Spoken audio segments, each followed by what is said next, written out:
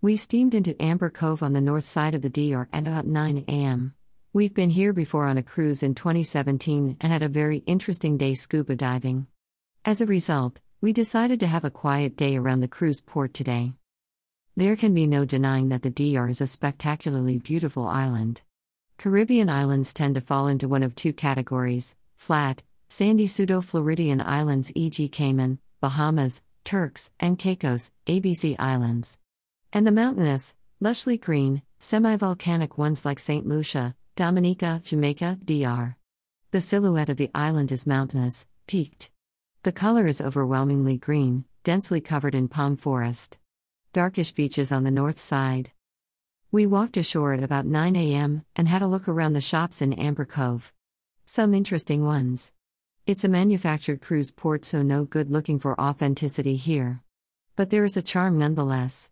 Bob bought himself a new cap to guard against future donations to the sea, which are a regular occurrence. Stuart and Fi decided on an afternoon tour to see a bit of the island. We decided to stay local. This meant pegging out around the pool in the village, and very lovely it was. So hot today, like 29°C. I had to lash on the sun protection, much more than anywhere before. Went back to the ship around 1:30. Grabbed a bit of lunch and found sunbeds on the aft deck for the afternoon around the infinity pool there. It was lovely. Most people were off ship and we had the place largely to ourselves. Stayed out, baking and dipping, till about 4:30. Tonight we met up in the lounge reserved for the top tiers of Princess loyalty. Wow! Their perks are generous compared to other lines.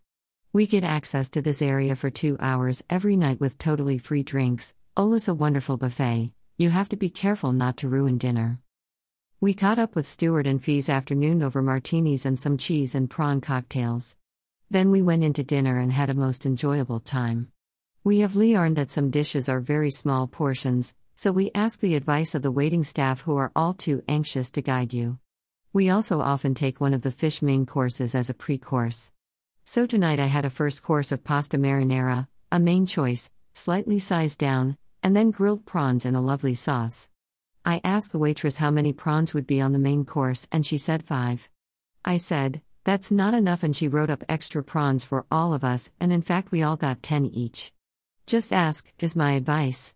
The staff are so eager to please, after the long terrible pause in cruising. They just cannot do enough to please.